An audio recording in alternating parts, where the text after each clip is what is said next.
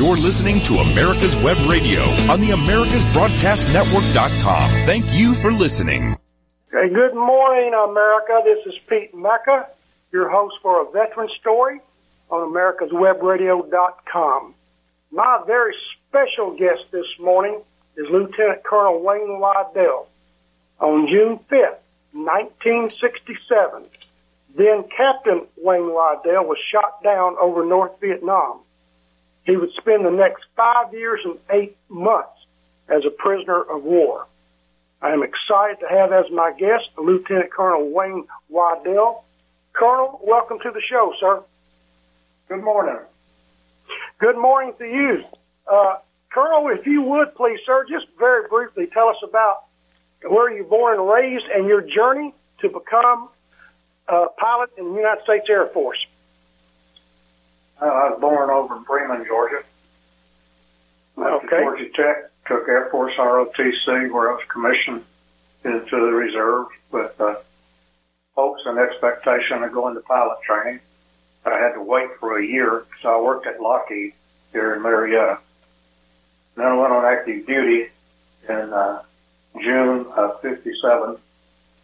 Did the usual thing out at Grand Austin, went to primary pilot training in Bainbridge, Georgia. Got to fly the T-37 with the first group of Air Force pilots and trained in a jet in primary. And then I went to Laredo flying the T-33 and got my, Laredo, Texas, obviously, and got my wings flying the T-33. And I came back to Georgia down in Valdosta, Moody Air Force Base, and went through the advanced interceptor training in F-86L.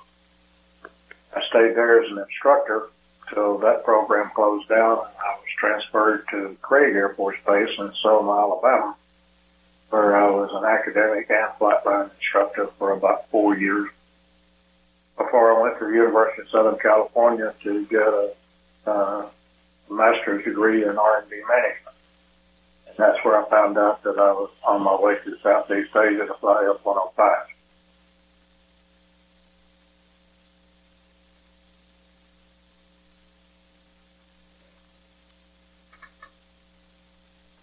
Pete?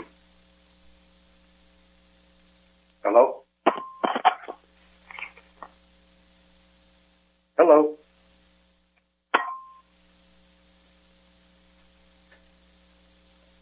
Hello, Pete. Okay, Wayne, go ahead. Okay. What's the next question? Okay, I don't know who's banging on their phone, but anyway, where'd you gotten with telling your story, Wayne? I got the orders, as I said, while I was at Southern California. When I finished school there in August of '66, I went up to the survival school at Fairchild Air Force Base in Washington State, and then to Nellis Air Force Base in Nevada to check out the F-105. Finished up there in the end of February and had about 30 days to relocate my family and get settled, and went off to Florida at the end of March. Went to Jungle Survival School in the Philippines. Got to Cockley, Thailand. Was welcomed aboard by a squadron ops officer, and the fellow became my flight commander. And they made my day by informing me that the 354th Track Fighter Squadron had the highest loss rates of any squadron in Southeast Asia. So I pondered my good luck. Yeah. And then about 2 weeks later or so, went up for the welcome aboard by the wing commander, who told us that in the 2 years of operation there, the statistics showed that in your 1 year or 100 mission tour, whichever came first, there was a 50-50 chance of being shot down. And if you were shot down, there was a 50-50 chance of being picked up. Now, was this of course, in statistics. Was this basically? I figured out right away. Those were not encouraging odds. Were these basically missile shoot downs or anti-aircraft? anti-aircraft, missiles, and MiGs. So you could take your choice of how you wanted to get shot down, huh? Well, you didn't always have a choice. Yeah, I think Pete has figured it out and come back and joined us. Choice. Wayne, I think Pete has figured it out and come back. Okay, well, if Pete's not there, then we'll go on with, so it was anti-aircraft that got your plane? Yes, mine was anti-aircraft. We were on a target up on the Northeast Railroad, about 35, 40 miles northeast of Hanoi. And we rolled in over what was the best gun site in North Vietnam. We knew this from being up there numerous times. And it turns out. Pete, we got it under control. Wayne and I are just talking, and so you have a question for Wayne, Pete? Yeah, can you hear me now? We can hear you fine. I was going to finish that one thought. Very good, very good. When I came down right in the target area, and in fact, I was within the ring of gun sites around it. And I learned over the next 24 hours that it was operated by a regular Chinese Army. Wow. BLF. But, okay, Wayne, Pete. So that's why they were so good, I think. Wayne, Pete has rejoined us. I'm ready. Okay, sir. Very good. On your first mission, tell me about your first mission that you flew. Well, the very first mission was kind of an area orientation. Flight commander took me out. We flew down around the DMZ and up into what we call Package 1. North Vietnam is divided into packages starting at the DMZ, 1, 2, 3, 6, which is divided to A and B. So that was Hanoi and Haiphong. The Navy had 6A, Haiphong, and the Air Force had 6B with Hanoi. But the first mission was just, to get acquainted. My second mission was more interesting. I went out with a fellow who later would be awarded the Medal of Honor for a mission about a month before I got there. Wow. And we were out doing just some recce on a Sunday afternoon, and they called and said, we got reports of some lighters, little boats down here in the river. Did you check them? And said, sure. We slowed down, and he peeled down, and I'm just following, watching him. And sure enough, there are all these boats, hundreds of them. So he opens up with a gun and going down. He pulls up, and I figure, okay, this is my check. So I jumped it down, and just as I started to pull the trigger, he rolled back in front of me. I came really close to shooting down the Medal of Honor winner. But the good news was when he did that, it caused me to pull up to the left, and I missed a whole stream of Zu-24 come by that would have just nailed me right there. Wow. It would have been a short tour. Yeah, that was the first time you encountered anti-aircraft fire, wasn't it?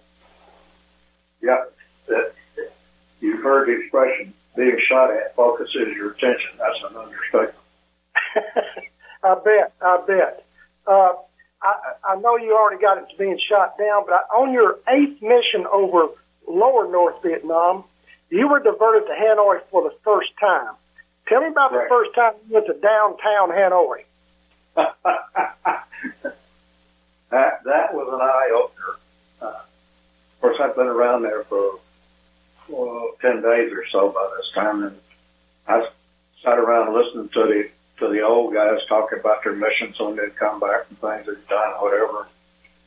I was pretty sure that it wasn't a lot of fun up there, but I had no idea. We went up on this area on the Chinese Railroad on that mission. And Karat, another base in Thailand, flew F-105, happened to be in a target in the same general area at about the same time.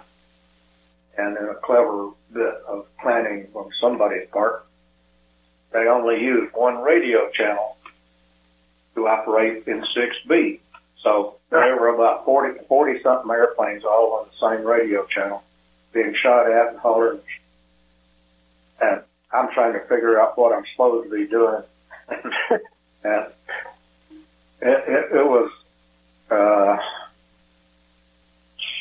what's that old saying? A goat roping, herding cats.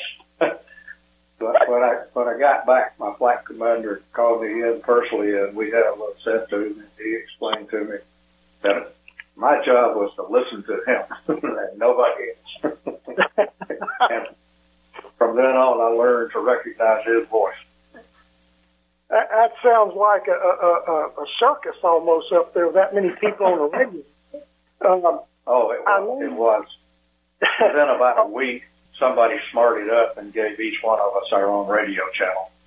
Well, there we go. That sounds better. Now, on your faithful 47th mission when you were shot down, you call it your 46 and a half mission. Correct. I know you were rolling in on your target. Your Thud, your F-105 Thunder Chief took a hit. And tell us about being hit, and then you had to bail out, and I want the folks to know about what you went through when you bailed out. Okay. Well, I had been hit by anti-aircraft a couple of times in the past. And this time when I felt the hit, just as I released the bomb just before, I knew it was there, but it didn't make a whole lot of difference, having had the experience. But when I applied the afterburner to accelerate and get out of dive as quickly as possible, the airplane just did an immediate flip and rolling at the same time. And I remember I yanked it out of afterburner, and the thought went through my head, boy, that'd be a heck of a ride at Coney Island. And it came back up level, and I again went to the afterburner, and this time it just started tumbling and flipping and going. So the instrument panel was breaking up. I couldn't see anything. The lights all on, and when I tried to look out, I couldn't see out because of the flames all around the airplane. And I realized I better get out of here. And I pulled the handles, canopy went off, and I vaguely remember seat moving up and firing. And at that point, I grayed out completely, blacked out. And in fact, it was so distinct, I thought I was dead. I remember saying to myself, well, he waited too long.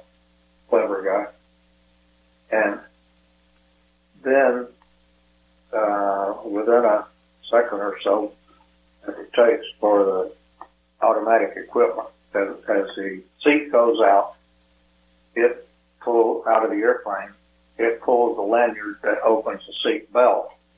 And then there's another device that pushes the seat away from it. And as it goes away, it pulls the ripcord for the parachute to open. And all that is a 2-second process. And in that 2 seconds, I relived my life, literally. Things that I wouldn't have remembered doing any other time. And then all of a sudden, by the time I decided I was dead, I started feeling heat. I thought, uh-oh, I'm in trouble now. But about that time, my sensation started coming back, and I realized the heat was my airplane had impacted and was burning. And then I was afraid I'd coming down in the fire. And when I looked up to see where my parachute was, it was just starting to blossom. And as I reached for it, it collapsed, and I was sitting on the ground. Wow. And that was about another. Yeah, Colonel, we're going to have to go. Colonel, we're going to have to go to our first break. We'll be back in about 2 minutes. Okay. I'll be here. All right, thank you, sir. Hi, I'm Dr. Mike Karuchak.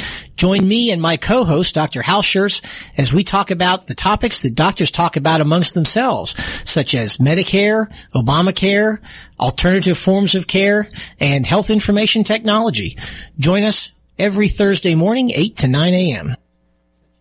The disease of addiction is a life-altering challenge, not just for the person suffering its effects, but also for the family and friends who support and love the one caught in its grasp. What should be the course of treatment? Who is the best person to render treatment? and what is the best place to go for the care that is needed. We know that you want answers to these and many more questions. Call 770-696-9862 and speak to a representative of the Atlanta Healing Center. They can tailor a program specifically designed to address the needs of the person suffering with an addiction, or give you guidance as to where that help may be found. Information is the key, and the trained staff at AHC is here to assist.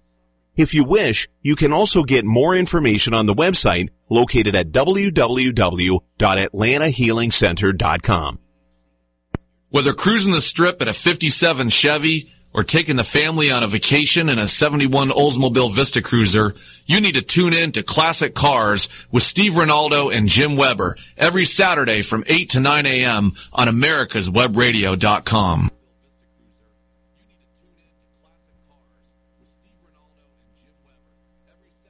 You're listening to America's Web Radio on the AmericasBroadcastNetwork.com. Thank you for listening. Okay, I have it there, David. Colonel, when you punched out, from the time you punched out and landed was only about 3 seconds. You were that close to the ground, weren't you? That's what it seemed like. Wow. It happened mighty quickly. Yeah, and I know that you were shot down by Chinese soldiers and you were captured by Chinese soldiers. And from what I heard, they gave you a choice of where you wanted to go to remain a POW. Tell us a little bit about that.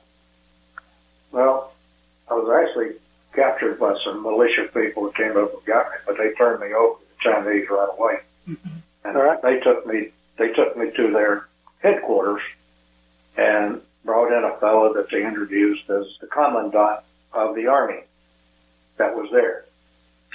And he wanted to ask me a lot of questions. This was my first test of the code of conduct. Name, rank, serial number, date of birth. And he wanted to ask some more questions, and I went through a little routine with him that I wouldn't. My commander had told me that I couldn't answer those kind of questions, and so I had to politely, respectfully decline. And that's when they said, "Well, if you'll cooperate, you'll be treated well. We'll take you to Beijing." So, in 1967, as far as I'm concerned, Beijing and the moon were about the same distance from the Earth. Yeah. And so I said, "I'd like to go to Hanoi." He looked at me and he got this grimmest look on his face, shook his head. About 24 hours later, I knew why he did. But they did treat me well while I was there. They tried to do some photographing and some other stuff, and they took me around the next day to about 6 or 8 gun sites.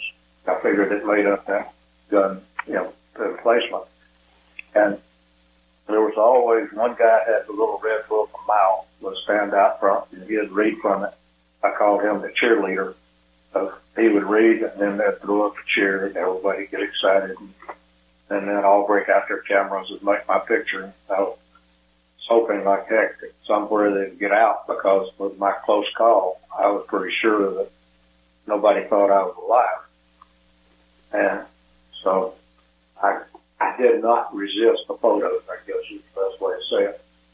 Mm-hmm. And then that afternoon, they took me on a little jump to another large encampment, and I had another little encounter with them, wanting me to do things.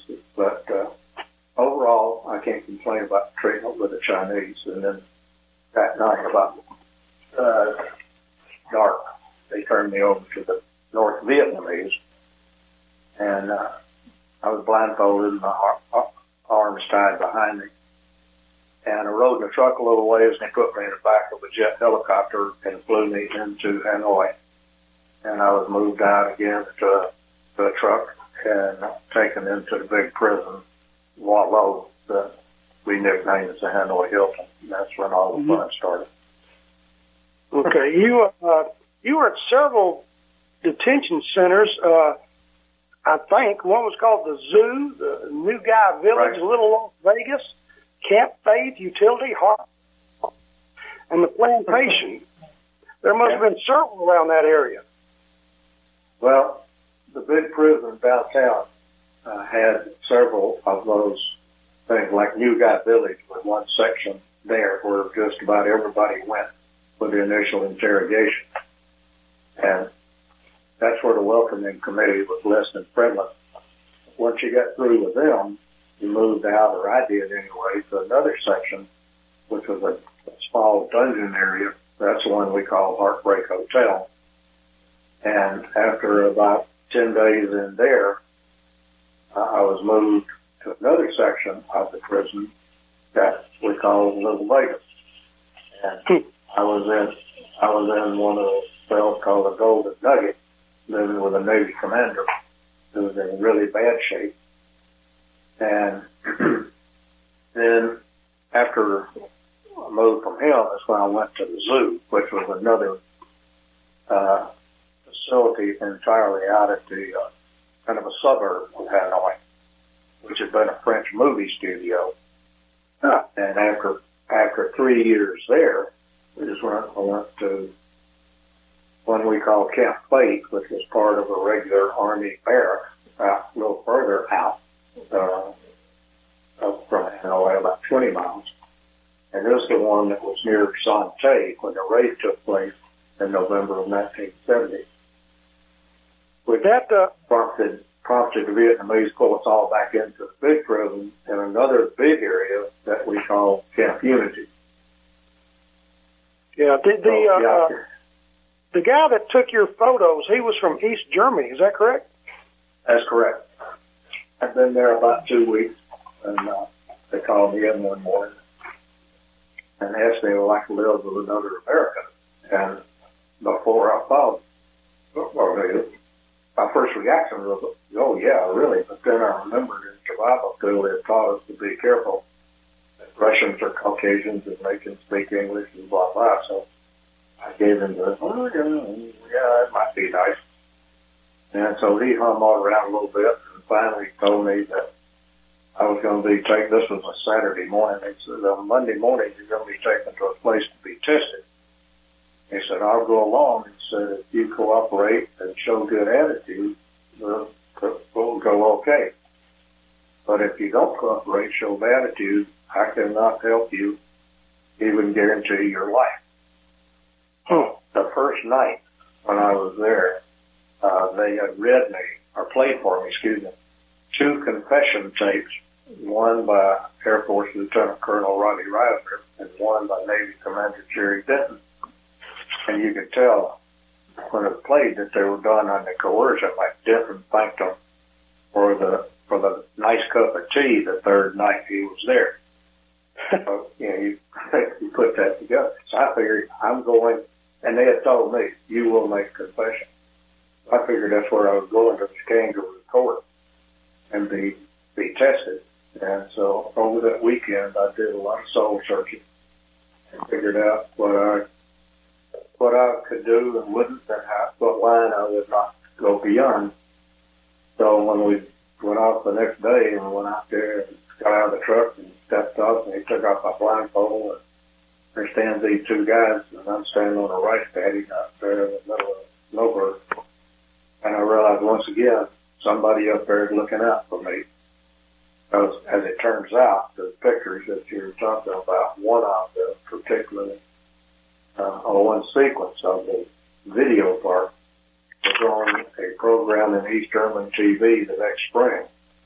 And the U.S. Air Force monitored this 24 hours a day, and they copied it out, sent it to my family, and that's how everybody knew that I was alive and a prisoner. Wow. You mentioned earlier, Colonel, that you had a choice, basically, to go to China as a POW or to North Vietnam. You chose North Vietnam, but you had talked to one pilot that went to China. Tell us a little about what he went through in China. This was Air Force Captain Phil Smith, and he was shot down flying F-104 when his nav system went bad and he strayed over Hainan Island back in September of '65. And when we came home, I went over and introduced myself to him, and I said, I almost met you about 7 years ago. And he smiled, and he said that you made the right choice. He lived by himself for 7.5 years. Solitary confinement, 7.5 years. That's right. That's a long time to be alone. Wow. That's incredible. Absolutely. What a guy. And you mentioned the Navy commander that was with you for a while that was in really, really bad shape. Did he make it out? Yes. He had been shot down about 10 days after me. Excuse me. And when they moved me in with him, I think it was his 5th day. He was laying on a bunk, which was a big bedboard, as we call it, with a sawhorse down and propped up one of his legs.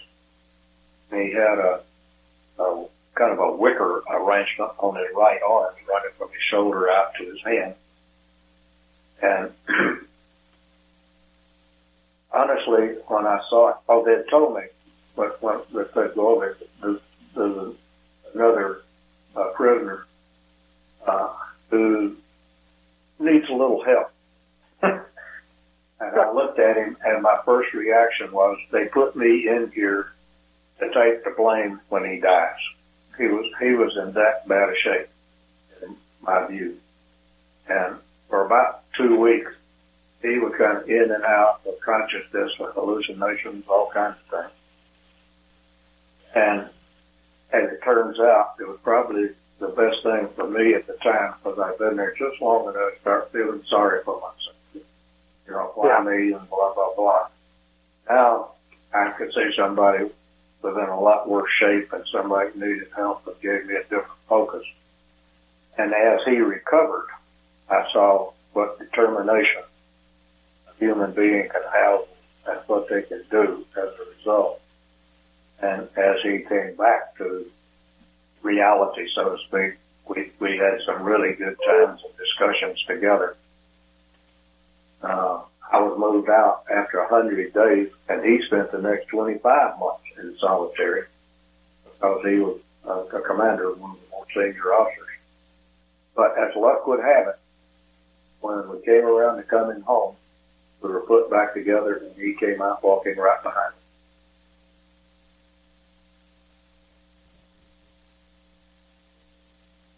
me. You still there, Pete? I think Pete cut out again. I think you're right. David? Yeah, I heard him. I think he's. I don't know what Pete's problem is, but anyway. Okay, so the commander came back. Okay, Colonel, you still with me? Yeah, it's you. It's you. Yeah, that went out, I lost you again for some reason. I want to ask you this, by the way. You were shot down on July 5th, 1967, and 2 other F-1O pilots were shot down. Did they make it out? No. I was not aware of that at the time. One of the first fellows that I lived with after Fuller, the Navy commander, was a 105 pilot from Karat. And he told me that a friend of his had been shot down on the same day, which meant that he had to be one of the on my mission. And then after I got home, I learned that the other pilot was seen hanging limp in the parachute, but they thought that my roommate's friend was alive for a period of time. The Vietnamese put him out as dying in captivity about a week later. Well, what you guys were unimaginable. Carl, we're going to have to take our second break. We'll be back in about 2 minutes, okay? Okay, no, I'm here. Thank you, sir. Hi, my name is Steve Ronaldo, host of the Classic Car Show on America's Web Radio, talking to you about antique car insurance. In this hobby that I've been part of for years, not all insurance companies and insurance coverage is the same. I would suggest that you call J.C. Taylor or visit jctaylor.com to find out some information about some of the best antique car insurance you can get, such as agreed value insurance for your classic car. Again, when you get ready to insure your classic, antique, or even your street rod, call J.C. Taylor Insurance or visit jctaylor.com. My name is Kyle Hayes, a motorsports student at Alfred State College. Every year, Alfred State students compete in the Great Race, which is a cross-country time endurance rally for vintage vehicles. As you can imagine, it's pretty costly. I'm asking for your help. Your donation can make it possible for these students to live their passion and promote the vintage automobile industry. Please visit our site at give.alfredstate.edu and search Great Race to learn more and help us reach our goal. Thank you. In 2009, the membership organization Docs for Patient Care was founded. People all around the country wanted to participate in the efforts of this group, and they wanted to join, but they were unable to do so unless they were physicians. It's for this reason that the Docs for Patient Care Foundation was created. Now, everyone can join the fight and become a member of an organization created by doctors for patients, dedicated to fighting for your healthcare freedom and preserving the doctor-patient relationship. While you're at your computer, please go to www.docs4patientcarefoundation.org. That's www.docs4patientcarefoundation.org and make a tax-deductible donation and join the fight along with us. Thank you. You're listening to America's Web Radio on the AmericasBroadcastNetwork.com. Thank you for listening. Okay, we're back on the program with Lieutenant Colonel Wayne Waddell. Know you are a POW, and I don't think many people know about this, Colonel. Tell us about the Cuban program. Well, when I got to the zoo, in late 67, I was moved into an area we call the Annex, and that's where I was with the fellow who told me about the other shoot down. And then a few months later, I was moved, as we call it, across the walls to the main camp into a building that was adjacent to the one where the Cuban, as we call it, and we nicknamed him Waddell, had some prisoners. He had started out by running a total submission program. And the first 3 or 4 people were put into it. He literally beat them with his fist until in the face and kicking and whatever the rest of their body.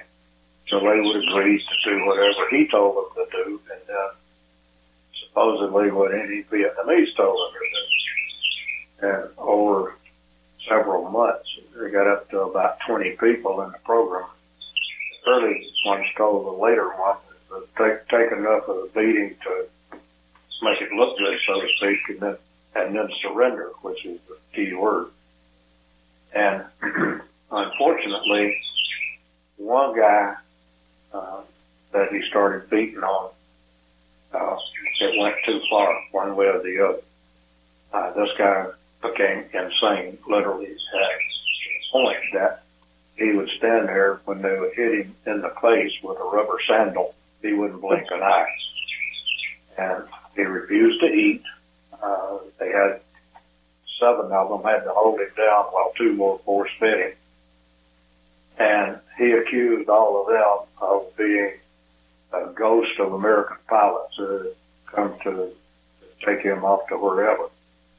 Finally, the Vietnamese started taking him out and doing shock treatments, but it didn't do any good. And he was moved out, and we learned before we came home that he had died a while there.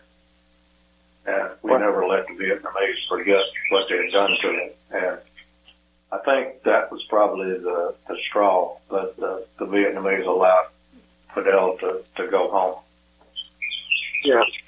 Colonel, you got a canary in the background? No, but there is a bird out here chirping around somewhere. Is it distracting? Yeah, I can hear him. We'll get through it and everything. But that's the first time I've interviewed a lieutenant colonel and a bird at the same time. That's okay. No. I'll go to another one. Okay.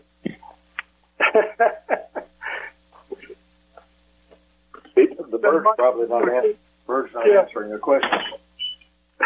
That better? Yeah, that's fine, sir. The torture some of the guys went through with this guy, Waddell, it was pretty horrible. I don't want to get into the gore and everything, but I think people need to know this. What kind of a torture were you subjected to by Waddell? Oh, I wasn't in the Cuban program. Luckily, I was just next door to it. Okay.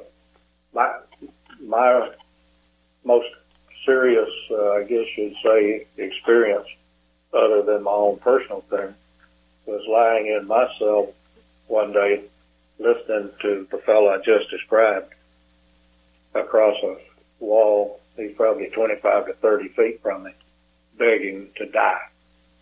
Wow. And there's nothing you can do.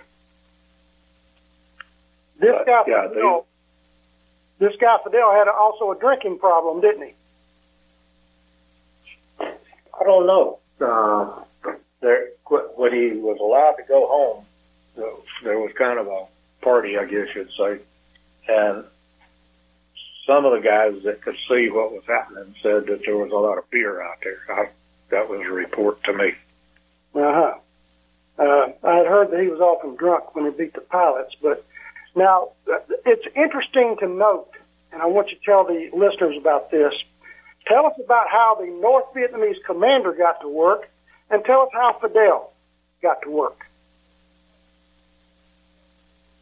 You got to clear that. What do you mean got to work? What do you mean? Well, when they reported there for work every morning, the Vietnamese commander rode a bicycle. And how did Waddell arrive at work? You're ahead of me on that one. I don't know. They did a lot of them ride bicycles, but that's true. I never saw either of them coming or going. Yeah, the Cuban Waddell that beat our pilots and everything, he was chauffeured by a car to the prison every day. I'm not surprised. Yeah, unbelievable.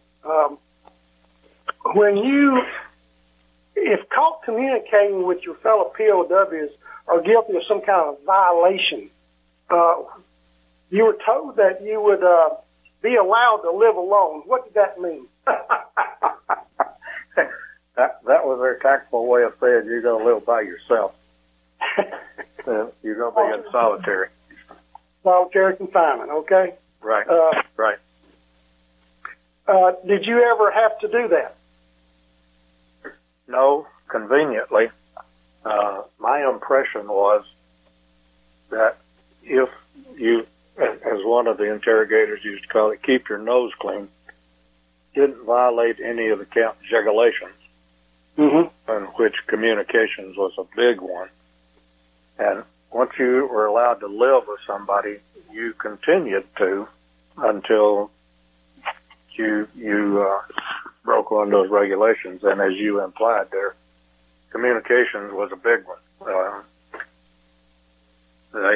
They took that one very seriously, and for probably the first 2 years, 2.5 at least, if you were caught communicating, the minimum punishment after being pummeled around a bit, to the bed in leg irons on half rations for a month. Yeah, tell us about the TAP code. That was the biggest morale factor we had the whole time, and I didn't learn about it for about 6 months. Pardon me. One of the early Air Force officers, 105 pilot, had learned about it at Air Force Survival School, and several years before, and he didn't think any more about it until he got over there. It popped back in his mind. Conveniently, he told some of the other people, and the word started spreading. and it became a priority item to any new guys to get the word to them. It's at first blush seems complex. Once you start using it, it's very easy. And the big advantage is so many variations. You can tap to get these sounds, or you can move a straw through a crack to the same pattern, or you can wave something white across an opening. Could sweep in the code. Some people, even when they wash their clothes outside, would snap them out to get the water out in a code pattern. Some of the senior guys had the most imaginative that I never learned to do, but it was a variation called the cough code. They cough, hack, sneeze, sniff, and spit to do the five lines. And when you hear one of them saying something, it's amusing. Tell us about how in the world you could talk through 12 to 14 inches of concrete. That was probably the most surprising thing to me. When I moved over, as I said, on the main part of the zoo next door to the Cuban program, my common wall was with a Navy lieutenant commander. He'd been there since September of '65. He's the one that really got me into the tapping. And one day, he was good, is what I'm saying. He was pro. And one day he asked me, he said, "Can you talk through the wall?" and I tapped back to him. I said, "I don't think so." So he educated me. We all had these porcelain cups. You put the flat part of the cup against the wall, opposite where your other communicator is going to be, or as close as. And if you want to talk, you throw your voice into the back of the cup. On the other side, to listen, he's got the open end of the cup against the wall with his ear against the flat bottom. And the reverberations work like a charm. It's just as clear as talking on a telephone. God bless American soldiers. I tell you, that is great. Amen. It is. Okay, on November 21st, 1970, the famous Sante prison raid happened. Right. We didn't get the POWs out of there. They've been moved, but your treatment really improved after that raid. Tell us a little bit about that. Well, as I had mentioned earlier, we were at this post near there, and we heard all the excitement going on. And one of the guys I was with, 20 guys at the time, said, "Oh, they're coming to get us." We said, "Oh, yeah, sure." Well, obviously, as it turned out, the Vietnamese were scared big time, and they moved us back to the big prison downtown and put us in large groups in large cells, 50-odd. And we figured out later on, South Vietnamese prisoners and some political prisoners that had been back here. And the South Vietnamese were the ones that, before they left, passed on the word of what had actually happened. And I won't say the treatment got any better right away, because the Vietnamese were still pretty apprehensive. They were in a tight schedule. And there were some episodes where, well, I guess the simplest thing is, so when we got together, being military people, we wanted to start being organized. And once we started getting organized, then the leaders said, "Well, maybe we should be the ones that are in charge here." And we tried a couple of things. They did, and the Vietnamese responded right quickly to let us know that it was their camp and they were going to run it their way. Well, that's not too surprising. Colonel, we're going to go to our last break, and we'll be right back. Tell us about the upgrade of your food and things like that, and when the Christmas bombing of 72 acted. We will be back in about 2 minutes, okay? Okay, I'm here. Quick Stakes. That's Q-U-I-K Stakes. Are not just for surveyors. They are great for family and community gardens. Go online to www.quickstake.com or contact your local land surveying supply dealer and get you a box of Quick Stakes. You'll love them every year when you plant your garden. Again, that's Quick Stakes, Q-U-I-K Stakes, the truly preferred way to stake and identify what's in your garden now. If your health insurance premium is more than your mortgage, Ellen Deal with Ideal Solutions is here to help. Whether you're a small business owner, individual, family, or baby boomer, email MAGA45CAG@gmail.com and I'll respond with 3 easy questions to help you determine if you can get away from Obamacare. As a 20-year veteran of the insurance industry, I'm here to help with all your insurance needs. Email Ellen Deal at MAGA45CAG@gmail.com. Hello, I'm Dr. Mike Karuchak. Have you ever wondered what doctors talk about amongst themselves? If you do, join us on the Doctor's Lounge and hear the doctors' conversations amongst themselves. Join me and my co-host, Dr. Hal Schertz, every Thursday morning, 8 to 9 a.m. You're listening to America's Web Radio on the AmericasBroadcastNetwork.com. Thank you for listening.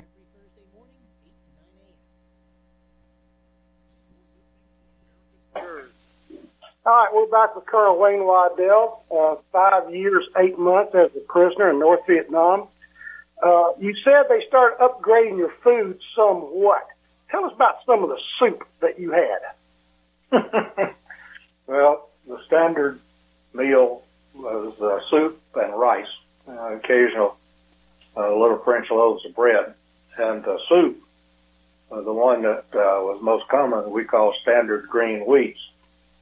It's something between a Morning Glory and a peanut vine that's hollow. It's actually tasty, and I eat it back here. We saute it with some garlic. It's delicious. Really? We also had weeds that we called sewer greens, and you get a rough idea of what they might have been. Seaweed and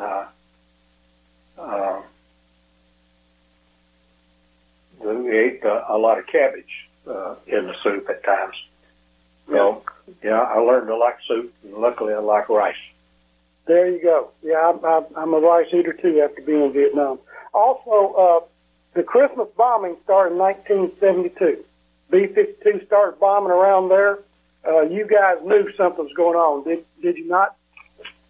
Well, when the bombing of North Vietnam was when Nixon restarted that in May of 72, the Vietnamese got really apprehensive, given that the Saute raid had taken place.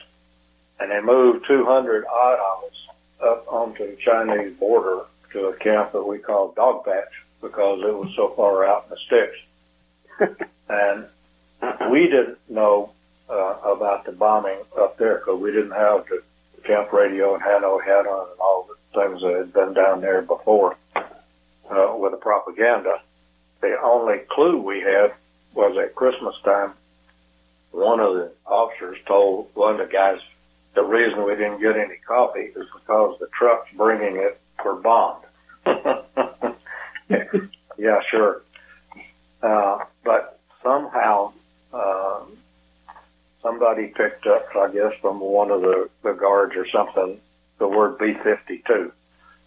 So we figured something big time had happened. But we didn't know the details till we got back when they brought us all back into Hanoi about the time of the settlement that took place in Paris. And the guys that had stayed in Hanoi told us about all the excitement that had happened. Wow. I think the B-52 is going north. Brought them back to the table and got you guys out of there. Go ahead. You were in the POW releases started in February of 1973, and you were in the second group that came out on March 4th. Tell us about boarding that C-141 American cargo plane. Well, we had been loaded up about 20 of us to these little buses and carted across town to the airport. And we pulled out on the ramp there, and we saw these airplanes. United States Air Force and a flag, and I have trouble describing because as I looked around, there were a couple of, there were some pretty regularly some wet eyes and some tight throats and people looking that it was a real thrill to see that this may really happen. And as we were there lined up in the order of our capture, and that was our release order. And as they called your name, we went out and reported. In my case, I reported to an Air Force colonel that Joey Wayne Waddell is returned to duty, and he returned my salute and a fellow crewman on the airplane. Walk you over to the airplane you're going to come out on. And I had worked for Lucky, you remember, before I went in, and I knew people who had been working on the C-141. And when I started up that ramp, I said not very flippantly that I could smell the red clay of North Georgia, and I knew I was headed on. Oh, and you saluted, and yet you were free, but you guys considered yourself reporting back for duty. That's amazing. Correct. Unbelievable. When you took off, the pilot of that C-141 finally announced, he said, "People, we are out of Vietnamese airspace." Is that when the cheers went up? On my airplane, that's right. Some of them apparently started cheering when they said feet wet, which meant you were out over the ocean. For my group, we decided we'd wait a minute to be sure. and I've said several times, again, maybe a little flippantly, but I think the airplane may have gone up a few feet time when everybody jumped up. I can imagine. On the C-141, you were asked if you wanted some juice. They would serve you some juice, and all you guys wanted beer. Tell me about that. Well, yeah, so we'd like some juice or whatever. Well, that'd be nice, but how about a beer? And they said, also, we don't have any beer. I said, why not? Well, we weren't sure if you could drink it or not. One thing I didn't mention, we made a stop on the way to the airport, and they served us some sugar cookies and a bottle of warm beer. We told the Vietnamese treat us better than y'all did. They also, some of our guys asked for cigarettes, and they told us later on that they weren't supposed to smoke around us because they didn't know if we could handle cigarettes or what.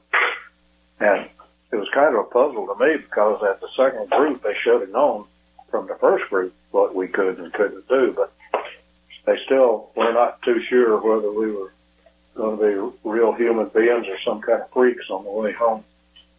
Good Lord. Okay, when you got to Clark Air Force Base in the Philippines, tell us about the dining room. Well, first thing, I'll do that later. The dining room is, they came around announcing that the dining hall was open, and we went down, and I think they probably had the most diverse, comprehensive spread of food I've ever seen anywhere. It ranged from eggs and grits and pancakes and so on to salads and meats and steaks and ham and pies and cookies and ice cream. One of the guys ate 2 dozen eggs and promptly went upstairs and threw them all up. I went by and got a steak and potatoes and slaw and stuff and went over and took about 3 bites and was full.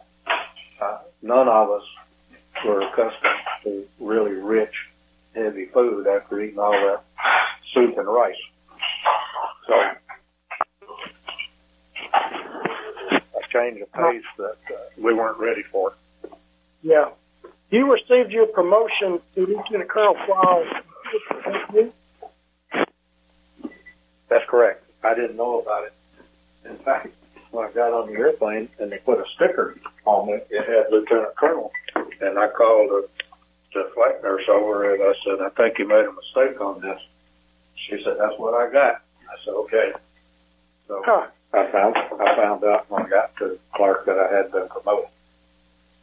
Okay, and sir, you did report back for duty, and you served out your career with the United States Air Force. Tell us a little bit about what you did before retirement.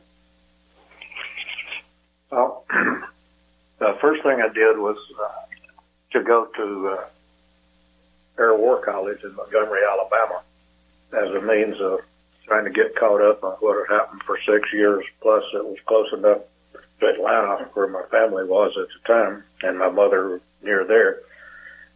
And I stayed there on the faculty, and then a friend from Southern Cal class was at the Pentagon, and he arranged to bring me up to work with him in the Department of Defense. So I did that for 3 years. And then I came to Dobbins here in Marietta, to 14th Air Force, and worked, had some active duty programs and worked with a lot of reservists until I retired in October of 87. Very good, sir. I remember when I interviewed you, I said, well, okay, you're retired now and you're not working. What are you doing? And here's your comments right here. Well, I enjoy being lazily. I play a little golf. I pound on the computer. Life is good. Colonel Waddell, I would imagine, sir, after 5 years and 8 months as a prisoner of war in North Vietnam and surviving that, life has to be really, really good. I can't find many things to complain about. All right, Colonel, we'll be closing here in just a minute. I have an exceptional guest next week also, Captain Brian Settles. He flew 199 missions as an F-4 fighter pilot in Vietnam. One of the few black pilots that we had, great guy. Would you like to say anything at all about your career or North Vietnam, what you went through before we have to get off the air? Well, the one thing I'd like to say was where I started there at Clark and Switch. But when we arrived at Clark about 4 o'clock on Sunday afternoon, there must have been somewhere between 2,500, 3,000 people out on the ramp cheering and welcome home. And I had heard in movies and things about feeling emotion, and I thought, well, that's neat stuff. But that day, I realized that emotion can be felt. It was just like a warm cloud coming out over us. Wow. And then when I left Clark to come home, we stopped in Hawaii in the middle of the night, like 2 o'clock. There were about 1,000 people out there cheering and going on again. And one of the biggest problems I had, and most of the others have acknowledged, is being able to thank the American people for the welcome that we got, especially compared to what we heard that the guys down south had to experience when they came home, when they were not welcome. But we hope that our motto of return with honor, that we were able to do that. We think so, and we hope the American people do too. I think you did, sir. Matter of fact, I know you did. Absolute amazing story, Colonel. Thank you so much for being my guest today. I hope that this helps people remember the cost of freedom. You're listening to America's Web Radio on the AmericasBroadcastNetwork.com. Thank you for listening.